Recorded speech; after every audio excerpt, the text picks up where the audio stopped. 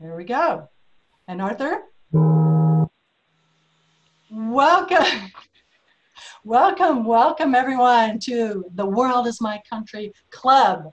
Welcome everyone who's trying this out. I see a lot of new faces. This is fantastic. My name is Melanie Bennett. I'm the producer on the World's My Country film, facilitator for the club. So I will be here facilitating. We have Arthur Kanigis as the host, and he will be introducing our special guest today. Also, after he speaks. So everyone, if you would like to mute yourselves, I will put everybody on mute, but you can unmute yourself. All right, so back to my story.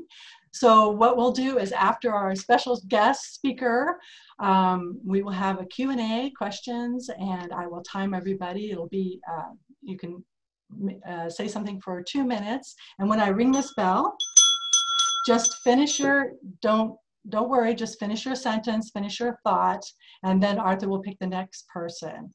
So that's how we'll do it. Also, you'll see this little panel. When I wave this, that means we have 5 minutes left to the meeting, and Arthur will begin to close the meeting, and we have 5 minutes left. We're now going to do a practice with the raising hands, and people who are on video see under participants. You can see, click on participants, and you would see all the participants, and then you can go ahead and push right down at the bottom, you see raise hand. Usually. Right, at the bottom, you see raise hand. And we're going to do a practice raising hands for everyone. Okay, now she's got a question. Yeah, go ahead. Okay, so, so what we'll do is practice that. Everyone who has seen the film, there's two kinds of raised hands. That's raised hands for questions over there. There's also a thing down below called reactions, and you can give a thumbs up. Mm-hmm. So I think now, Melanie, what you want to practice is ask the people the question about the film and then give us a thumbs up if you've watched it. Right. So, right, that's what we want to do. Practice raising your hand. So for later, afterwards, when we have the Q&A, I see Arthur has raised his hand. You can see it there. Jane's raised her hand. So the question is, well, let's just practice raising your hand. If you can, everyone raise their hand. Well, this is thumbs up, and that's a little different than raising your hand to speak. Raise your hand is in participants. Thumbs up is in reactions. Right. Okay. So does everyone feel comfortable with raising their hands? I didn't find it, Melody. Okay.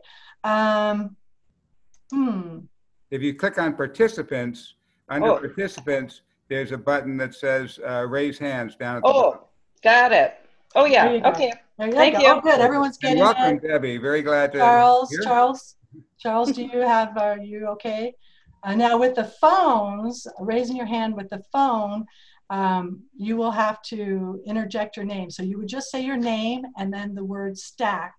And then we would know you have a question, and Arthur will call on you as soon as he can. And everyone just try to speak once if you can. So everyone, looks like we have a number of people on, so everyone gets a chance. So it'll just be for 2 minutes, and then I'll ring the bell. All right, I think I've covered everything. Any interjections, Arthur? I think we've got it.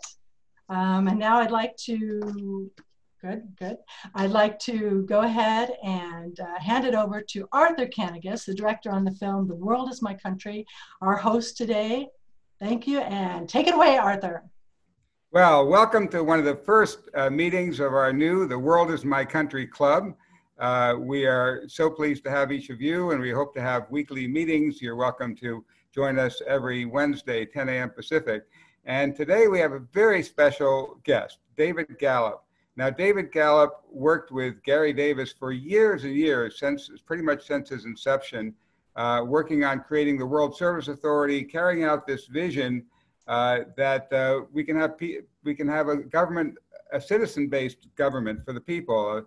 And when Gary created the world, when he first declared world citizenship, he said, well, we're world citizens and we can't travel any other way. We have to have passports, and they were making him do that. So he set up the World Service Authority that's been issuing passports for over 60 years. and David will be telling you more about their exciting work and how these passports have and other documents have helped people in very crucial situations, and the power of these documents in a world that is so that's built around rules, technicalities, and documents. So David is an attorney and super dedicated. He's pretty much often been a one-man show, or had only it's mostly a staff of volunteers and interns, but he does a fabulous job putting it all together. He's also on the board of Citizens for Global Solutions, sharing office space with them, and working in many different ways for a better and united world. So take it away, David. Hi, everybody. I'm so delighted to be here today. Thank you, Arthur and Melanie, for creating this The World is My Country Club.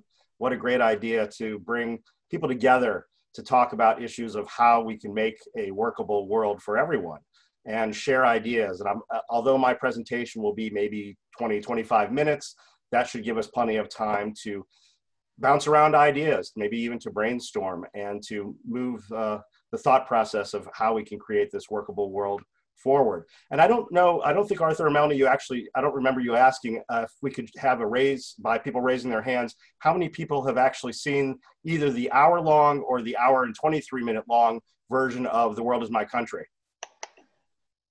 Yeah. Okay, so there's a few of you who haven't seen it. Well, certainly, I would highly encourage you to see the film and also to read Gary's book, My Country is the World, which is really the film does a great job of bringing his memoir to life. It's amazing. I mean, let me add, I think more people have seen it. There's two different things, raising hands and reactions. Oh, okay. Please go to reactions and give a thumbs up if you have watched the film, The World is My Country. That way we'll know. I think almost everybody has seen it. Yeah. I know Jim Barton must have. Melanie, you and Wayne. So click your reactions, thumbs up. I guess the thumbs up automatically goes down after a while. But in any case, most of you have seen it. If you haven't, we'll tell you afterwards how to go to it. Just go to theworldismycountry.com and you can watch it free. And to let you all know that sometime probably starting in September, Citizens for Global Solutions has a World Citizen virtual book club. Right now, we're studying the book World Federation by Ron Glossip. But the next book in line is My Country is the World by Gary Davis. So this is another opportunity to delve deeper into the lifelong legacy of Gary Davis. His birthday, he would have turned, I think, is it 98 or 99 this year, if he were still alive, on July 27th, which we call World Citizen Day, to celebrate the life and legacy of Gary Davis. So we can continue this conversation even after today, coming well, we may continue later on talking about ways to get engaged, and I may come back for another future meeting over the summer. But in the fall, we will talk about the book. And either you can purchase the book of course, from Amazon, but you can also get it directly from World Service Authority. Well, so let me reintroduce myself just momentarily. I'm a human rights lawyer. I've been working at World Service Authority since 1992. So I worked with Gary Davis for almost 25 years. He had a couple of different gurus in his life, and I felt that Gary was sort of my wisdom giver. So I was always taking judicious notes when he was talking when I first started working there, and really learned so much from him. And I feel my job now is to share the world citizenship movement that Gary Davis started with the world. This idea of what does it mean to be a human being? What does it mean to have rights and duties that are universal and that should be universally respected? I think it's so important that we not only share the legacy of what Gary did, but move it forward for the world that we're living in, a world of inequality and injustice. And I can tell you that on WSA's website at worldservice.org/update.html, or you can see it'll say Gary Davis /David Gallup blog, but also hopefully either later today or tomorrow at globalsolutions.org, you will see a new blog called Pandemic of Racism, which talks about the inequality and injustice, or how we can achieve equality and justice in the world. So I'd certainly encourage you to follow those links later on, and maybe if before the end of the meeting's up in the chat box, I can put those links. Well, so one of the main goals I felt for today was to share some interesting information about World Service Authority that, most people know. If they've seen the film, they know that World Service Authority was the organization, as Arthur said, that Gary founded to not only help himself, but to help the myriad, the multitude of refugees and stateless people in the world, and other vulnerable groups who are undocumented or who were suffering rights violations just because they were not recognized by the certain government of the state where they happened to be born. So you know about the passport a little bit, probably, but this presentation that I'm about to start will share with you more information that you may not have known about regarding World Service Authority and our day-to-day work. And I think it's so important for the world to know about what we do, and not only because of the idea of world citizenship, but also the fact that we're helping people who may not be getting help anywhere else, who are falling through the cracks in the international system. So you may know of somebody yourself who's in a difficult situation. And I would encourage you, if you know someone in a refugee type situation, or a stateless person, or somebody else in a vulnerable group, please consider contacting World Service Authority, because we do have a legal advocacy team, which I'll tell you about here shortly, that might be able to work on their case. So definitely keep us in mind, not just for document issuance like the World Passport, but for perhaps legal advocacy issues when it comes to human rights matters. So now I'd like to share my screen, and I will start a little slideshow. Okay. Does that make you the crack man? Does it make me what, Tom? The crack man? Crack man? Crack man. I'm Sorry. Okay. Well, you said you take care of people who fall through the cracks. Oh, okay. Yeah, yes, that's right. I guess you could call me the crack man in that respect, Tom. Yes. All right. So, okay. Well, so this first slide shows the name of the organization, our logo, which is the human embracing the globe, the human who's hugging the world, you might say. And our vision is world peace and justice through world citizenship and world law. And Gary always made it a point to explain that it's not just how we ID ourselves, how we look at ourselves as human beings or as world citizens, but it's also linking that idea of citizenship to law and even to governing structures. Because just because you have an identification doesn't necessarily mean you have all the tools that you need to live together peacefully. So that is our vision. World Service Authority's mission is to educate about, promote, and implement human rights, world citizenship, world law, and probably the most important part is to implement ways that we can, and institutions that we can build, and structures that we can build to live together peacefully with each other and with the earth. Because it's not just human to human interaction that's important, as we've realized, much lately, but also our interaction, human to interaction with the earth, and how we treat our parent earth, our only home. Let me move forward if I can. Oh, there we go. Okay, so let me tell you a little bit more about World Service Authority. And when I say WSA, that's the abbreviation, of course, for the organization. So you're aware, as I mentioned, that we issue the World Passport, but you may not be aware that we issue a lot of other documents. We issue a World Identification Card, a World Birth Card, a World Birth Certificate, a World Political Asylum Card, a World Marriage Certificate. In fact, we were one of the first organizations a long time ago, back in the 1990s, before marriage equality was even a thought here in the United States. We were issuing marriage certificates to the LGBTQ community to affirm their right as couples to be together. So I'm very proud that we were way ahead of the rest of the world on that front. So do know that we can issue you documents more than just the World Passport. We can actually officially, legally, and politically register you as a world citizen, and you will receive a small world citizen card and a larger paper certificate. And one of the first things I always like to tell people is that because especially if you've seen the Gary Davis documentary, The World is My Country, you might think, oh, what does that mean if I register as a world citizen? Am I giving up some other allegiance? No, not at all. You are just adding that higher allegiance to humanity and to the earth when you register as a world citizen. So it's a question of having a world citizenship mentality, knowing that you have rights and duties to other humans and to the planet. So also consider, even in addition to applying for the World Passport, to get your World Citizen Card and Certificate, which you can also do at worldservice.org. Now, the next aspect to World Service Authority, I feel like it's almost become really half of what the organization does, and that is the legal department, our legal advocacy team at WSA.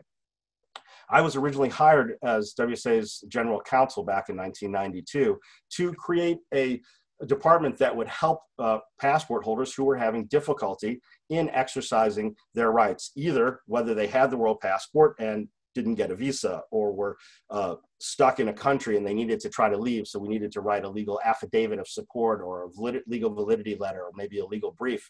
But we help people who don't even have WSA documents. It doesn't matter if you're suffering from a human rights violation and you reach out to us. We, it could be something very minimal, just directing you to a legal organization outside of ours that might provide representation to you locally, or it might be writing a full-fledged 30-page amicus curiae friend of the court brief to support your right to asylum in a particular country. So our legal advocacy team I'm very proud of, because that was sort of my job to create that legal department and to provide the advocacy. And I have to say that most of the legal team over the years has been volunteer lawyers and law students from around the world. And I'll get to that a little bit later here in this presentation. So we're also working to establish a World Court of Human Rights, similar to the International Criminal Court, which from inception to creation really took less than about 10 years to create, which is pretty amazing. So we're just starting at this point to build a coalition for a World Court of Human Rights. It doesn't yet exist, but you could go to worldcourtofhumanrights.net and you will see information, even a draft statute for the World Court of Human Rights. Because I don't know if you're familiar with this, but 60% of the world's population lives in a part of the world that has no even regional human rights institution. And that happens to be Asia, because in Africa, there's an African Commission in Court. In the Americas, there's the Inter-American Commission in Court. In Europe, the European Commission in Court. There's also an Arab Charter of Rights. But in Asia, there is no Asian Court of Human Rights. That means that if you can't get your rights respected where you live in that part of the world at the national level, there may be very few options or legal recourse for you after that. So this is why it's so important that we fill that gap by providing global justice, both locally, regionally, and globally. So certainly, if you're interested in helping us to promote and establish and build the coalition for the World Court of Human Rights, definitely want to email us to info@worldservice.org. What else? Well, so just recently with Citizens for Global Solutions, I'm also proud to say we have created a World Citizen Club. And I will talk a little bit more about that later in the presentation, but it's a way to get youth of the world, both in high schools and universities and colleges, to think about what does it mean to be a world peacemaker, and to activate their passions in this student-run club on campuses. Well, Arthur mentioned that Gary had created World Service Authority a few months after he had founded the World Citizen Government. You might say it's a government in microcosm, and that we have some of the accoutrements that most governments have, like document issuance, like the legal backup, and we're working to build the institutions that we need to have a peaceful world, like a World Court of Human Rights. And of course, we support other initiatives around the world to build like a United Nations Parliamentary Assembly, or a World Parliament of the People. So this was something that was founded in 1953, and then in 1954, World Service Authority. So here's an information sheet, which of course, if we were meeting here in person, which I wish we could, I wish I could give everybody a hug right now. Sadly, of course, we can't do that completely yet, but we will get there. So I would like to highlight just a few items on our information fact sheet. Of course, there's a picture of Gary holding the world flag, or an initial or original version of the world flag, and happens to be standing in front of the United Nations there, actually. But let me just highlight a few things from our fact sheet. Well, we received close to 10,000 requests for human rights assistance from people all around the world every year, and it's for documentation, it's for information about how do you claim your human rights, it's for advocacy in applying for documents, it's for advocacy when there's human rights violations. We've actually issued close to 5 million different documents, of which almost 1 million has been the World Passport. But as I said, there's other documents like our ID, our political asylum card, World Marriage Certificate that we've issued to many people also around the world. We do, and I'll mention this a little bit later, that we do issue gratis or free documents to refugees, especially in refugee camps, because oftentimes they are prohibited from actually working if you're stuck in a camp. They wouldn't have the fees or funds to pay for the document issuance fees, which is really the sole source of income that World Service Authority receives. We don't receive any grants from any foundations, from any national governments, from anyone other than the global public. You might say we're crowdsourced or public funded by the government. And we do have a World Refugee Fund, actually, which allows people to make a large donation of $400 or more. The person who makes that donation gets a World Donor Passport, and then that allows us to provide free documents, as I said, to people, especially stateless people and refugees, or sometimes people who have economic need, as well as our legal advocacy. Because even though our volunteer legal team is volunteer, there's still costs to doing that. Every time we send out like a legal brief to the African Commission, for example, on human and people's rights, it costs, if we're sending it by DHL, that's $110 just to send out a legal brief and get the attention of an intergovernmental commission. And I'm also really proud of our Human Rights Awareness Project. Right when I started back, 1992, when I started back at World Service Authority, even before that, with every document that we send out a copy of the Universal Declaration of Human Rights, at least in the 6 UN languages, and then we have a few other languages too, and we'll send that out to the people who apply for documents, and as well as people who just are asking for information. We've sent out hundreds of thousands of copies of the Universal Declaration of Human Rights since I've been there. And believe it or not, there's some fun stories I have. Like there was a guy named Mr. Yanni who was the head of the UN Information Center here in Washington, D.C. And he would call on me and say, David, can you give me 300 copies of the Declaration of Human Rights, next week, because I'm having a whole bunch of students come and visit the Information Center. And it's much easier for me to get those documents quickly from you than for me to ask from the Department of Information in New York. And so we would give him, multiple copies. But it was actually a nice give and take situation, because he would then give us copies of the UN Charter that I could hand out to students who participate in our legal internship, so they could read the Charter, and we use the UN Charter when we're referring to some of our fundamental human rights, because it does refer to human rights, in particular in Articles 55 and 56 of the Charter. So those are just some of the things on our information fact sheet that I would like to highlight. And of course, most of these flyers, once again, we can either email or mail to you if you're interested later on. Here's a sample of the World Passport. There's Gary. Gary, not everybody knows, but his parents called him S. Gareth Davis, but of course he pretty much the rest of his life was known by Gary. And Gary once told me the story that his parents couldn't really decide what to name him. And some people said that the S stood for Sol, S-O-L. But no, Gary said, it was really just an S. That's why I think it was easier for him to just go by Gary. Anyway, we have a second version of the World Passport, which says World Government, and I can show you that later when I'm not sharing the screen. It says World Government Passport on the cover, and Gary felt that as a citizen of the World Citizen Government that he helped to found, maybe the word government should also be on the passport. So we actually offer 2 versions of the World Passport. One thing that a lot of people don't know is that almost 96%, or just about 96% of all countries in the world have actually stamped world passports over the years, since 1954, visa, entry, and exit stamps from embassies, from consulates, at frontier posts, at borders. That means right now it actually is about 188 countries that have actually stamped. Now, that's the countries that we're aware of. And there's, a few more countries than that, at least that are member states of the UN, and even a few other countries that aren't member states of the UN or that are fledgling countries.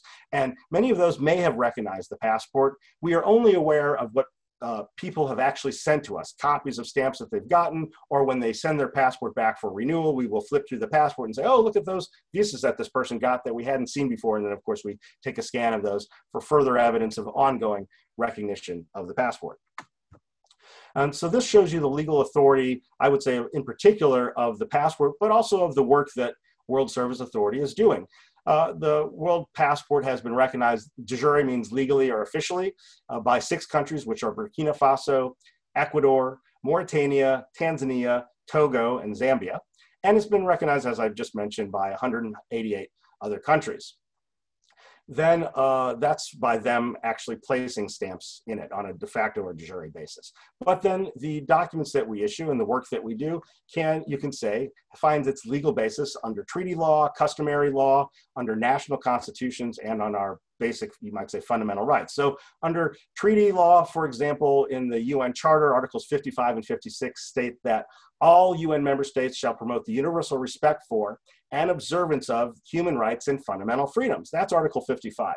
Article 56 actually says that governments must do it, or states must do it, jointly and separately, meaning that even if one country is violating rights, another country can't say, oh, well, they're violating rights, so I'm going to too. No, all governments really are bound by treaty law, at least the member states of the UN, to respect our fundamental rights. And then in the Covenant on Civil and Political Rights, and on the Refugee Convention, the Stateless Persons Convention, and in regional human rights treaties, all affirm our fundamental human rights. And in particular, they talk about the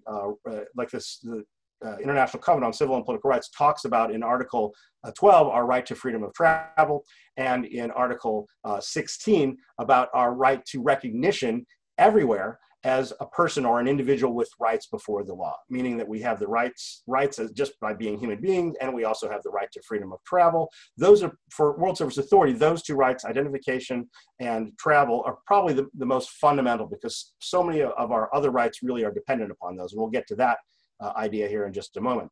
And then also in the Declaration of Human Rights under customary law, and at some point, maybe in the question and answer session, if people are interested, we could talk about what's the difference between customary law and binding treaty law. But anyway, in the Declaration of Human Rights, Article 13 affirms the right to freedom of travel. It says, everyone has the right to freedom of movement and residence within the borders of each state, and everyone has the right to leave any country, including one's own, and to return to one's country. So when you put Article 13, Sections 1 and 2 together, it means we actually have the right to freedom of travel on planet Earth, which is not always respected, as we know, on a day-to-day basis, but we have that right. It really just means that we have to start claiming it. And then in Article 6 also says, everyone has the right to recognition everywhere as a person before the law. Well, who is everyone? Well, everyone is every human being, right? All of us on planet Earth. And where is everywhere? Well, that's the whole Earth, right? So if everyone has right to recognition everywhere, that means that we as human beings have universal rights that should be universally respected.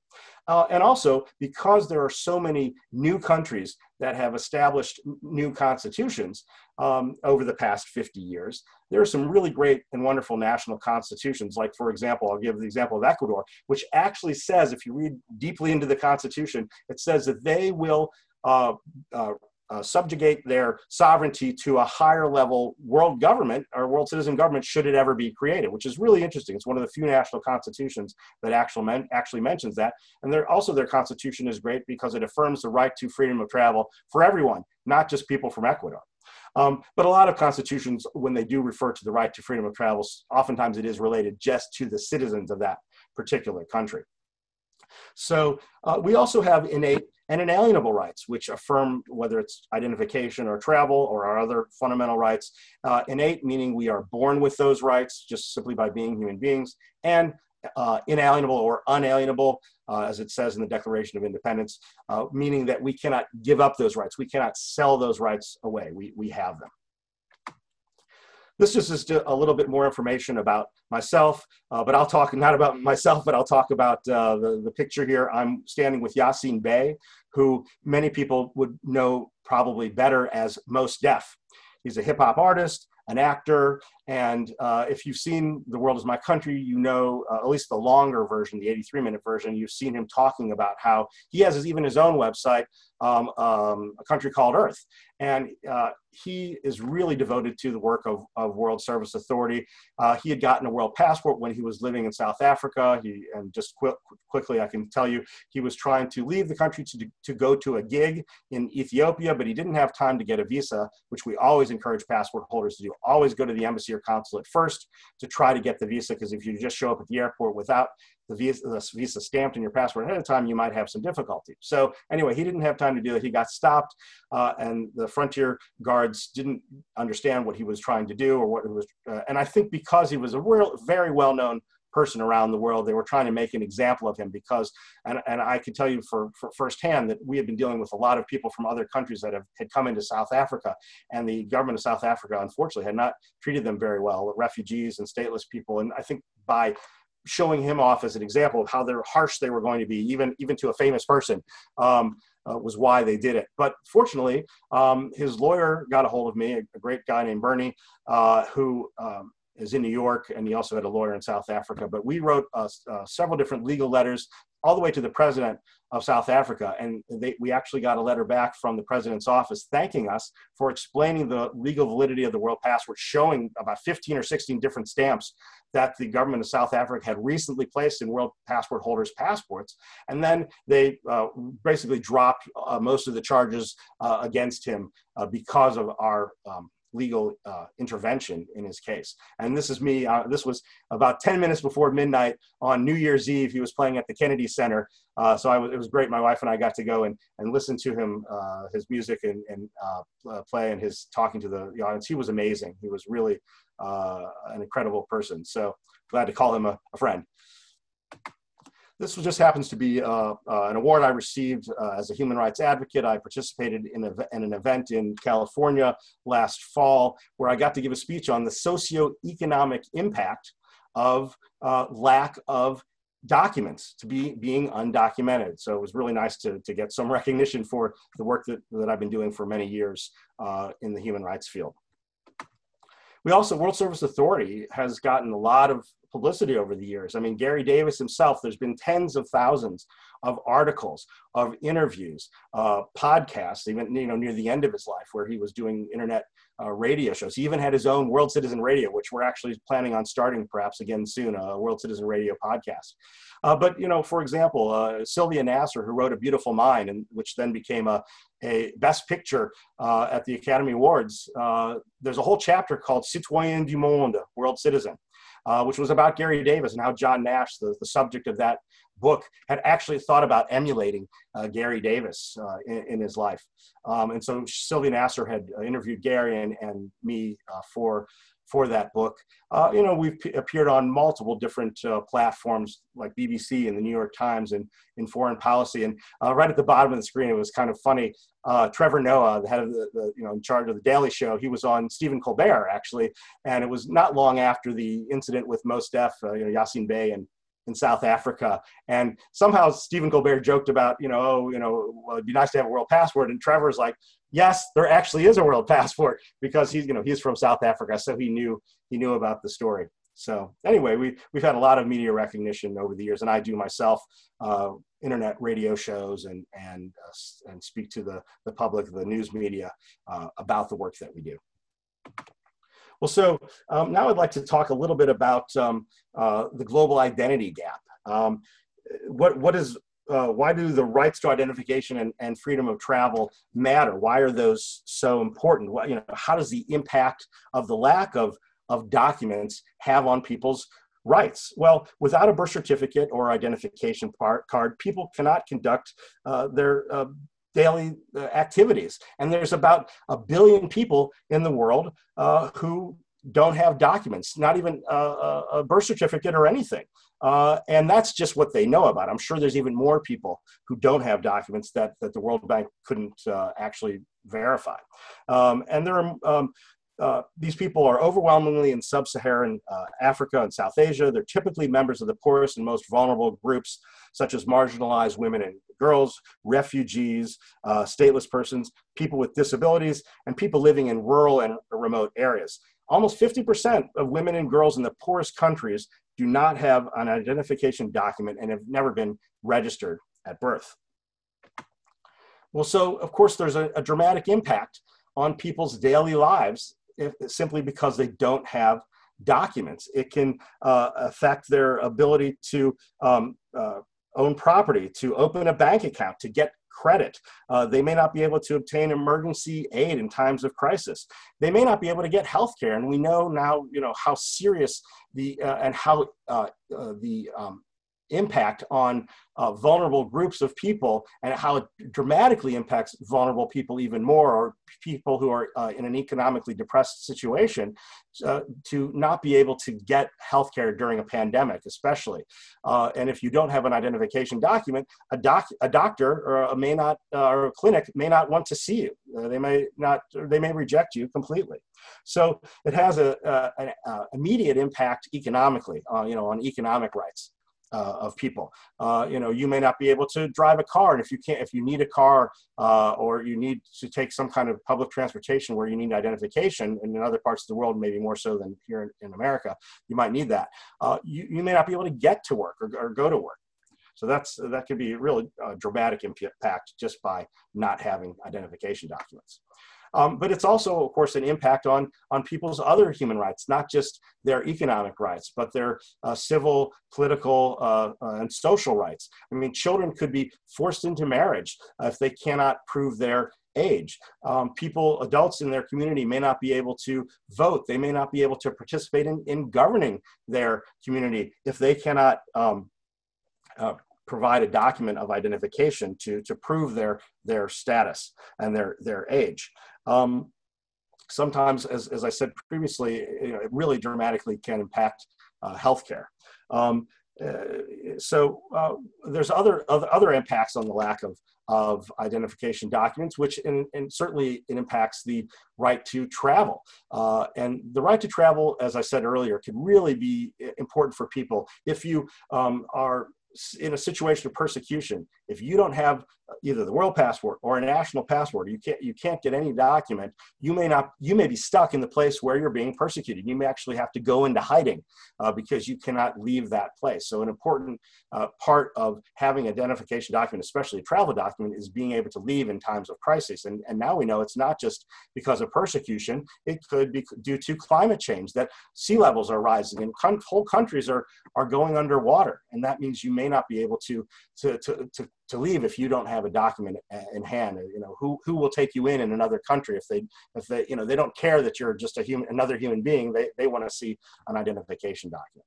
It may also mean that if you want to get maybe a better life, a job in another place, because you can't get a job in the place where you're living because your skills are maybe not needed, or maybe you want to get a better education. If you don't have a travel document, you may not be able to do that. So it certainly impacts all of our other rights, and definitely it is impacting people in an unjust and unequal way due to their race or ethnicity, sometimes their social group, or even religion. So not having a travel document really is a serious situation for many people on the planet. So now I'd like to just highlight just some excerpts from some of the letters of need that we've gotten. So I'm not going to read all these, but just a few phrases from each one, just so you can see. And if you watch The World is My Country, you'll see Gary actually reading some of the letters from individuals who've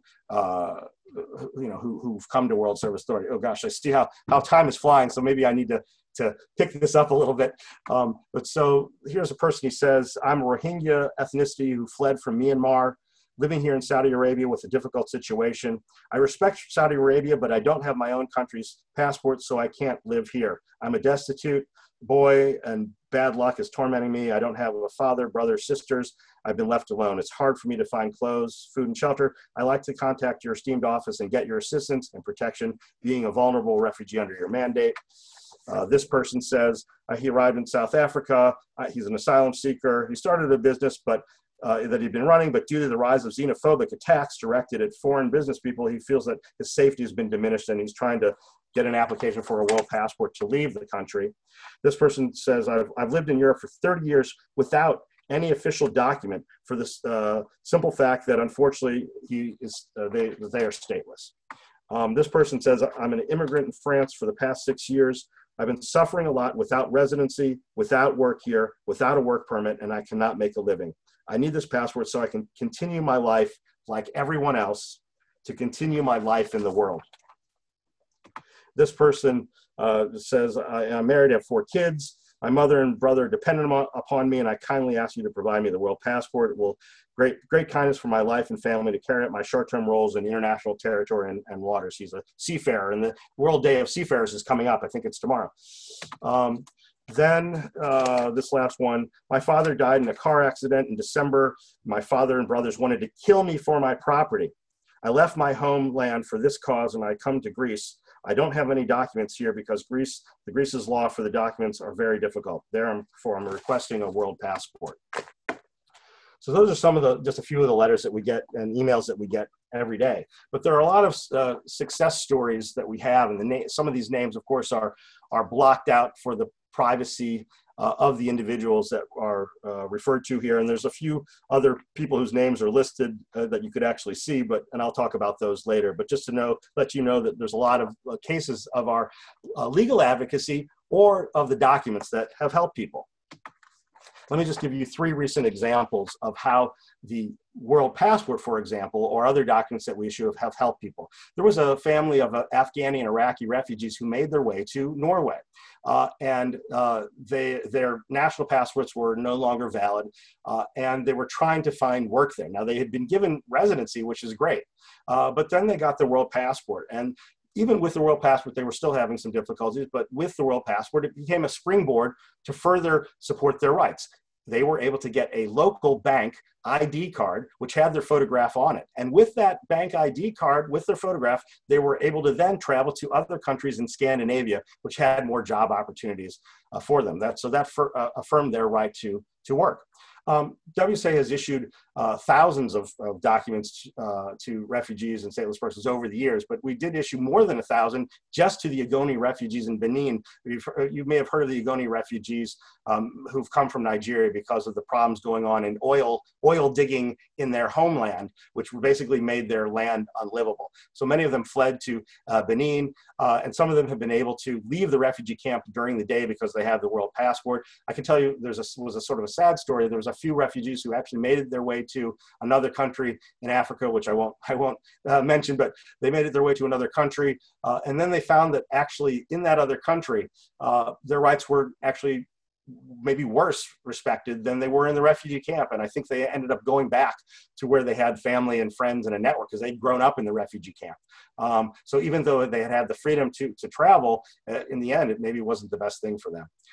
And then there's an example of a child who was born of non-ethnically Russian parents in Russia, and because of the child's status, the government did not want to give the child a birth certificate. And without a birth certificate, the child may not have been able to get medical care or go to school. So the parents applied for the world birth certificate, and then the doctor was able to give the child vaccinations and provide medical care, and then the child was actually able to go to school just based upon our world birth certificate.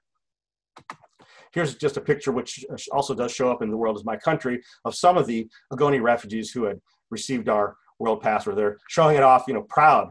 Gary would go into refugee camps and hand people passports, and when they would look at it, they felt, I'm alive, I'm real. Now that I have this document, my life matters. And it's sad, though, that we, will rely upon a document to give people some kind of value. The value, of course, is within us, in our hearts and in our minds, not in a piece of paper. But it is amazing the power that just one document can provide. We do have offices, not offices, but representatives around the world. This is Ali Akil Khalil, who's our representative in Lebanon. Here he's happening to hand out supplies to school children in Beirut. Let me give you 3 examples of our legal assistance. So separate from the documentation, like I said, we have our legal advocacy team. And a couple of quick examples, there's an Eritrean who had made his way to the United States. He was facing religious persecution in Eritrea. His lawyer was very overwhelmed. She was not able to really do enough for him, but we had written a friend of the court brief, sent it to the lawyer, and she loved the brief. And literally like 10 minutes before the brief, all the briefs were due in the court, like a week before the hearing, she got it to the court. And thanks to our brief, he was able to get asylum in the United States. I'm so proud of the legal work that we do to help people. It's such a reward. There was a Nigerian man who had gotten to Hong Kong but was arrested when he got there. He had already been there in jail by the time we got to his case for 18 years, believe it or not. But it took about 2 years for us to write 4 different briefs. Finally, after the 4th brief to the government of Hong Kong, we were able to get him released on his own recognizance, where he's still residing.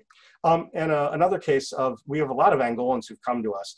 There was a woman from Angola who had been erroneously put on the terrorism-related inadmissibility grounds list, which just because she had come from Angola, the government of Angola puts people on that list if they flee like a refugee, sort of to hinder them, themselves. But anyway, so we wrote to the U.S. Citizenship and Immigration Services, and literally within 2 months, she was able to get her permanent resident green card, and she was very thankful. And here's a letter from her saying, I want to thank your team. I finally received my green card after 10 years. And I hope you continue to do the same work for other people. But so the documents that we provide certainly can help people, not just for travel, but even for local needs, like getting on a train or a bus, opening a bank account, checking into a hotel, getting a library card, or maybe getting a gym membership. Sometimes people don't even have any identification document, but need to present something to get their prescription at the pharmacy. And in the past, certainly people were able to get driver's licenses. It's become a lot harder, certainly with the Real ID Act, state governments becoming more strict. But certainly in the past, people have been able to use the documents for things other than travel. So we have a list of commissioners, our advisory council, and I'll just mention a few of these people. Dr. Carol Sue Rosin, who's our World Space Commissioner, she actually worked with Wernher von Braun, one of the first rocketry people here in the United States. She's an amazing individual. She has created an organization to prevent the weaponization of space. So we go to these people like any advisory council to get ideas and assistance to move the world citizenship movement forward. And also want to mention Nathaniel Mills. He's our World Sports Commissioner. He was the head of the U.S. speed skating team in 1998. He was a coach for an Olympic gold and bronze medalist named Shawnee Davis, who you'll see in a picture coming up. And he's also actually vice president of WSA, so we work together closely. But he has his own DC Intercity Excellence Program, which teaches ice skating as a tool to teach good sportspersonship and good citizenship. Also, Jagdish Gandhi, who some of you may be familiar with, he's our World Youth Education Commissioner. He heads the largest public school in the world in India. These are some of the people we've given honorary world passports to thank them for the work they've done, like Shawnee Davis, Eleanor Roosevelt, Vandana Shiva, Oprah Winfrey, and of course the Dalai Lama. And Arthur can tell you more about this later, but I know that I'm pretty certain that the Dalai Lama has seen The World Is My Country and really appreciated the film. So there's others too who we've given world passports to thank them. So we have partners. One, of course, is Citizens for Global Solutions, and I'm really proud and delighted to be on their board, heading their 2 teams, their Peace and Justice Studies outreach team to reach out to peace and justice studies in North America to share the idea of World Federation and World Citizenship, as well as their multimedia presentation program. You might say this is one of the programs, one of the presentations that we're doing, you might say, through World Service Authority and Citizens for Global Solutions. I'm not going to read all of these, but just to let you know that there's some other important ones like Future Wave, Arthur and Melanie's organization to promote the Gary Davis story in The World Is My Country. We've presented at various organizations like at Rotary Clubs. We were so proud to present The World Is My Country at the only human rights museum in the world, which is in Winnipeg, Canada, last fall at the Canadian Museum for Human Rights. A lot of Rotarians were there, but we've also presented at Unitarian Universalist churches and at Veterans for Peace groups. And a few of our people we've worked with very closely was Rufus King Jr., who used to be the chief judge of the DC Superior Court. He helped found World Service Authority when we moved our headquarters from Basel, Switzerland in 1976 and incorporated as a nonprofit in Washington, DC. Robin Lloyd, who did some previous documentaries about World Service Authority, one called Passport to Freedom, and one called World Citizen Rio, which followed Gary. One was following Gary when the Berlin Wall was coming down, and one was following Gary at the Earth Summit. She's a big supporter of the work that we do, and she created the Peace and Justice Center in Burlington and is a lifelong member of the International League for Peace and Freedom. Mark Ottinger is the attorney we're working with on our World Court of Human Rights, and of course there, Melanie and Arthur show up again, and I want to thank them so much for this opportunity to speak with you today again. And then there's a few other people, Christian Meisch, who's a professor who I teach several seminars at American University. One's coming up in just about a week and a half that I teach World Federation and World Citizenship ideas to students who may never have heard of these ideas before, or maybe have heard of them but don't know what they mean.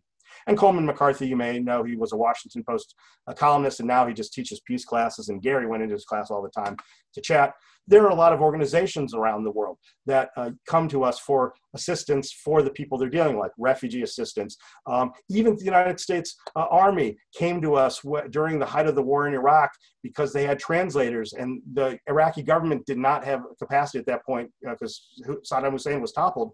They didn't have a capacity to issue documents, so they came to us to issue the passport for their translators so they could then travel along with the US troops to do translation work. And then there's a few lawyers listed, like Salu used to have his office next to us, an immigration lawyer.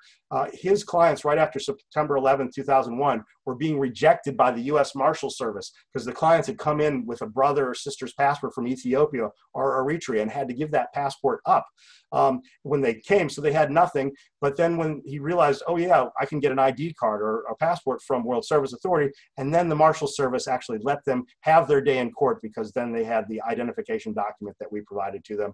Even believe it or not, over the years, there have been stowaways on boats and other things where the shipping company or insurance companies have contacted us for, or even US Citizenship and Immigration Services have contacted us for help in issuing documents to people where, once again, who national governments really don't know what to do with.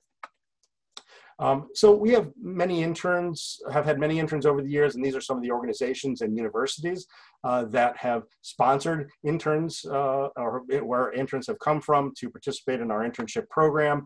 Now we're getting close to 240 actually students who have participated since 1993 from all over the world. It's amazing.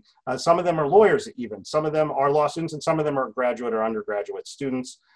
Here are four of our previous legal interns, starting from my left, Ev, who's from France, Lindsay from the US, Vlad, who was from Moldova, and Masimba from Zimbabwe. All of them are practicing lawyers now, and they took our legal internship. We also have a communications internship now too, though, where students are doing social media posts and working on communications projects.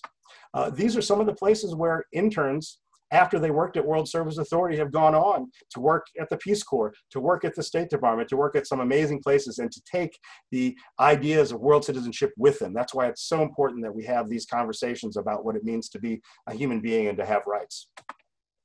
This is one of the things, as I said at the beginning, that I'm really most proud of my work, both at World Service Authority and at Citizens for Global Solutions, is our World Citizen Clubs that we're really just launching in the last year. This is, you can see in the picture, the World Citizen Club at Webster University, and the woman sitting at the desk was the president of that club. In fact, two people who are now on the board of Citizens for Global Solutions, Samawit and Hannah, were in the World Citizen Club at Webster. And of course, unfortunately, as the pandemic has swept the world, schools and clubs had to close down, but we're hoping perhaps next spring maybe, or it could be even fall of 21, when we can really ramp up the club idea, because it really engages students in their passions of helping the world. So if you know of any students of high school or college, university age, please also let us know. And this really pretty much concludes my comments about World Service Authority, but there's some children here, and the reason why there's children in the picture and a few of the documents is to say that it's important that we engage youth in this idea of world citizenship, in this idea of creating a federation of nations, of a peaceful world, a peaceful, just, free, and sustainable world. And I just want to say there's a few ways that we should get, you should get involved, that we should get youth involved. We have an I'm a World Citizen campaign where you can actually record yourself saying why you see yourself as a world citizen, or what does world citizenship mean to you? And we will put that up on our social media feeds all around the world. You can identify yourself as human beings first and foremost by getting a world passport, by registering as a world citizen. And we also have those internship programs, which I mentioned, which is mostly for, usually for young adults of college or graduate or law school age. And we encourage them to participate in our legal and our social media internship. And finally, as I mentioned, our World Citizen Clubs. There's the World is My Country Club that Arthur and Melanie are producing, but then there's also the World Citizen Clubs for the youth of the world. And we're starting out, as we said, in North America with getting students engaged. So I guess I'll stop now and say thank you again for your extreme patience and listening to my explanations of the work of World Service Authority, but I'm happy to answer any questions that you have. I'm going to stop sharing my screen now so that we can all see each other again. And once again, thank you for this wonderful time to explain the work that I feel is so important and I've devoted my entire adult life to. Thank you so much, David. It's really incredibly amazing that you've been able to do so much as with no foundation grants, with hardly any contributions. And I do think we should all get behind supporting that. Go to worldservice.org. There's a button where you can make a contribution to this effort, or get the World Donor Passport. Have a lovely leather, well, I don't know if that's so good for the cows, but anyway, but you can get a top-notch passport, and it'll also help others.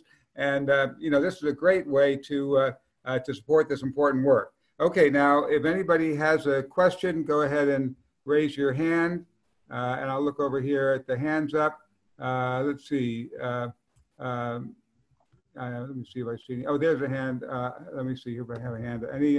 Any questions?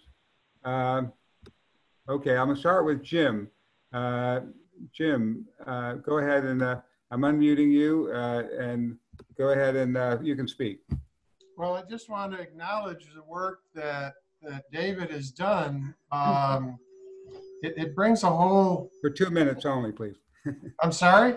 Just 2 minutes only, please. Melanie will time you. I just want to acknowledge the work David's done, and I want to acknowledge the presentation and the impact he's had. And of course, I know Gary from a long time ago, and just want to acknowledge what you guys are doing. So I don't have a question, just a big thank you for being there. Oh, you're welcome. No, this is to be a lawyer and to do this kind of work for me, once again, it's come from the heart. I love to have worked, that I got the chance to know Gary so well, and to learn from him, and then to be able to continue this important idea of world citizenship. Jim, thank you for that. I appreciate it. It's nice to hear. Sure. Okay, Jane, yeah, I'll call on you next here. Has the world passport or anything like it, or any of the other documents, been of use to undocumented immigrants in the U.S.?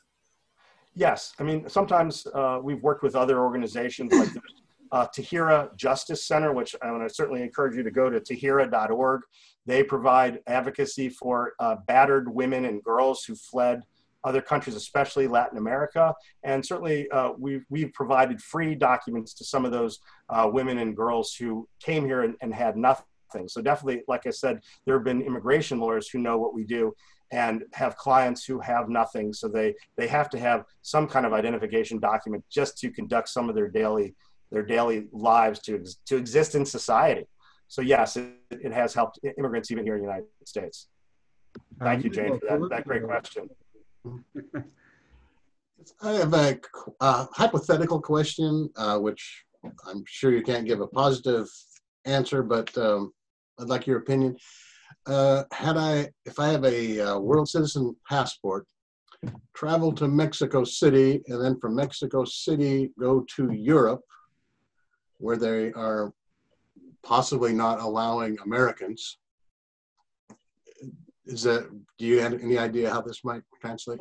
Sure. So Mexico, out of a lot of the countries in the world, has actually been a relatively successful place for people to use their world passport. Once again, it's not always recognized. I don't want to give an impression that just because you have this, one of the things you always hear me say on the phone every day, and I do my pretend phone here in my hand, that we never want anyone to have a false expectation that your rights will be respected just by presenting a world passport, because we know people's rights are violated even, everywhere in our backyard every day by government officials. So the important part would be to get the visa from the Mexican consulate wherever you are, if you can, or even to get a visa from any country. Some countries in Latin America and the Caribbean, like Guatemala or Argentina or Panama, or one of the small island countries like St. Lucia that have frequently recognized it, you might get that stamp first, not necessarily going there, but get their stamp from their consulate. Then you show that to the consulate of Mexico, and then they'll see, oh, there's already another stamp. Then they'll more likely stamp it. Getting that first stamp is the hardest.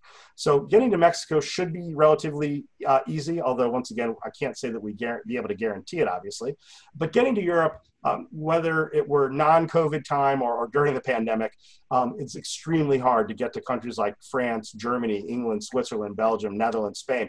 Those are the most restrictive countries. And they can even reject a US passport if they want to. They don't have to recognize it. But certainly the world passport, to get a visa from one of those places can be difficult. So I certainly say carry your national passport with you, either as a primary or as a backup, if you're going to do that and if the trip is important, because you could come across officials who are going to violate your rights, and that's why we have the legal department. Now we're running out of time, but we do have one last question. And I can stay longer if you need. I can stay for another 10 or 15 minutes if people want to. Melanie and I can leave. We'll let you stay on. But Nancy, you had a quick question. Go ahead if you're and ask your question or comment. Nancy has a very playful, upbeat spirit. Okay. This is the first time I realized that on the symbol with the man on the flag, that he's hugging the globe. I never it always looked so weird to me. He didn't look like he was facing outward to me. And I just made that connection now that he's facing inward. So some way there needs to be some way of like the word hug on his chest, or 2 people or 3 people, so it looks more like a hug. Fun. Yeah, I agree. That's a great idea. Then the man on the court law, he's got muscles in his arms, and that sure looks too masculine, too forceful, not friendly. Yeah, I would really recommend changing that icon. Well, no, I agree. We need if any of you know a graphic artist who can help us update our logos, by all means, we need to do so. Yeah, now we're going to have to wrap up the meeting now. We are at the end of our time. Let me turn it back over to Melanie a bit. But thank you so much. I really appreciate that's a cool concept about hugging the earth. I like that. Yes. Take it. Yes. Thank you so much, everyone, for being here. Your wonderful questions. And David, oh my gosh, so informative. If you didn't, now you know, spread the word. David, the whole organization, of course, as you saw, is incredible. It needs our support. Please go to his website, worldservice.org. You can actually email David at info@worldservice.org as well.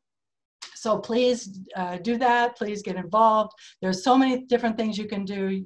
It's amazing, and it's such an important work. So thank you again, David. You were incredible. Incredible. Hands up. Well, I just wanted to say, thank you, everybody, that we are hoping to have another one of these, the World is My Country Club meetings, where Bob Flax, the Executive Director of Citizens for Global Solutions, and I will appear to talk about youth engagement. And I'm sorry, I've only done this presentation really just a few times, and I never really know how long it will take and how many anecdotes from my almost 30 years at World Service Authority that I'll remember and start talking about. So I feel like I've sort of given short shrift to this most important component, which is really the question and answer session. So I'd love to see us do this another time, maybe in July. If everyone wants to make it back, we can ask more questions. I can tell you maybe some fun Gary stories, and if Bob shows up too, we can talk about the World Citizen Clubs and more youth engagement. So absolutely, you are welcome back. And oh my God, yes, this is not finished. Great idea. both Melanie and I have to run to other things, so I don't think we want to keep this going 15 minutes now because nobody will be here to run the meeting. So, but we will have you back. We will have you back. And have you back, yes, definitely. If any of you aren't members, please do go to, well, first of all, go to theworldservice.org and sign up for David. But secondly, go to theworldismycountry.com/club and sign up as a member, and then you'll get actual notices. It'll also be helping get our film out to the world. It's free for the first 2 months. And we also have an option for you to just, watch sample meetings, but then to be regularly a part of it, please do join, come back. You'll get to enjoy David. I believe that next week, it's not yet confirmed, but we probably have Hazel Henderson, who just does amazing work in the world, working on both economic justice and working with Deepak Chopra and Jean Houston and all kinds of other key people, and just really is a light to the world. She's tentatively considered for next week, but we will email you to confirm it. We'll email you. If you're a member of the club, you'll get an email automatically. If not, you have to go back to the website and look. But come back everybody come back next Wednesday, same time, put it on your calendar. If you're a member, you'll get a notice. If you're not, you just have to remember to do it. And we would I'll put it in your calendar. We would love to have you all back next week. And let's keep building this. This is just the initial start of this club. But we have a great vision for moving this on to something where we can really be interactively hearing great speakers and beginning to build what Gary talked about as the people-powered planet. So thank you to all of you. We love you all. Thank you so much. And here's, yes, thank you. Thank you. And here's our closing song, Jacoustics, World Citizen. It's a great song. I'll just play that. It's beautiful. Bye, everyone. Bye. Thank you. Bye. Thank you. Thank you all. Thank you, everybody. For rights and justice for the people that what's happening in this beautiful world that we're living in. Well, citizens, lift up your voices. Well, you know we got something to say. All we need is the same directions, and in one way. In this world, we live as one. I know we can make it because the time has come. Thank you, everyone. Thank Bye. you.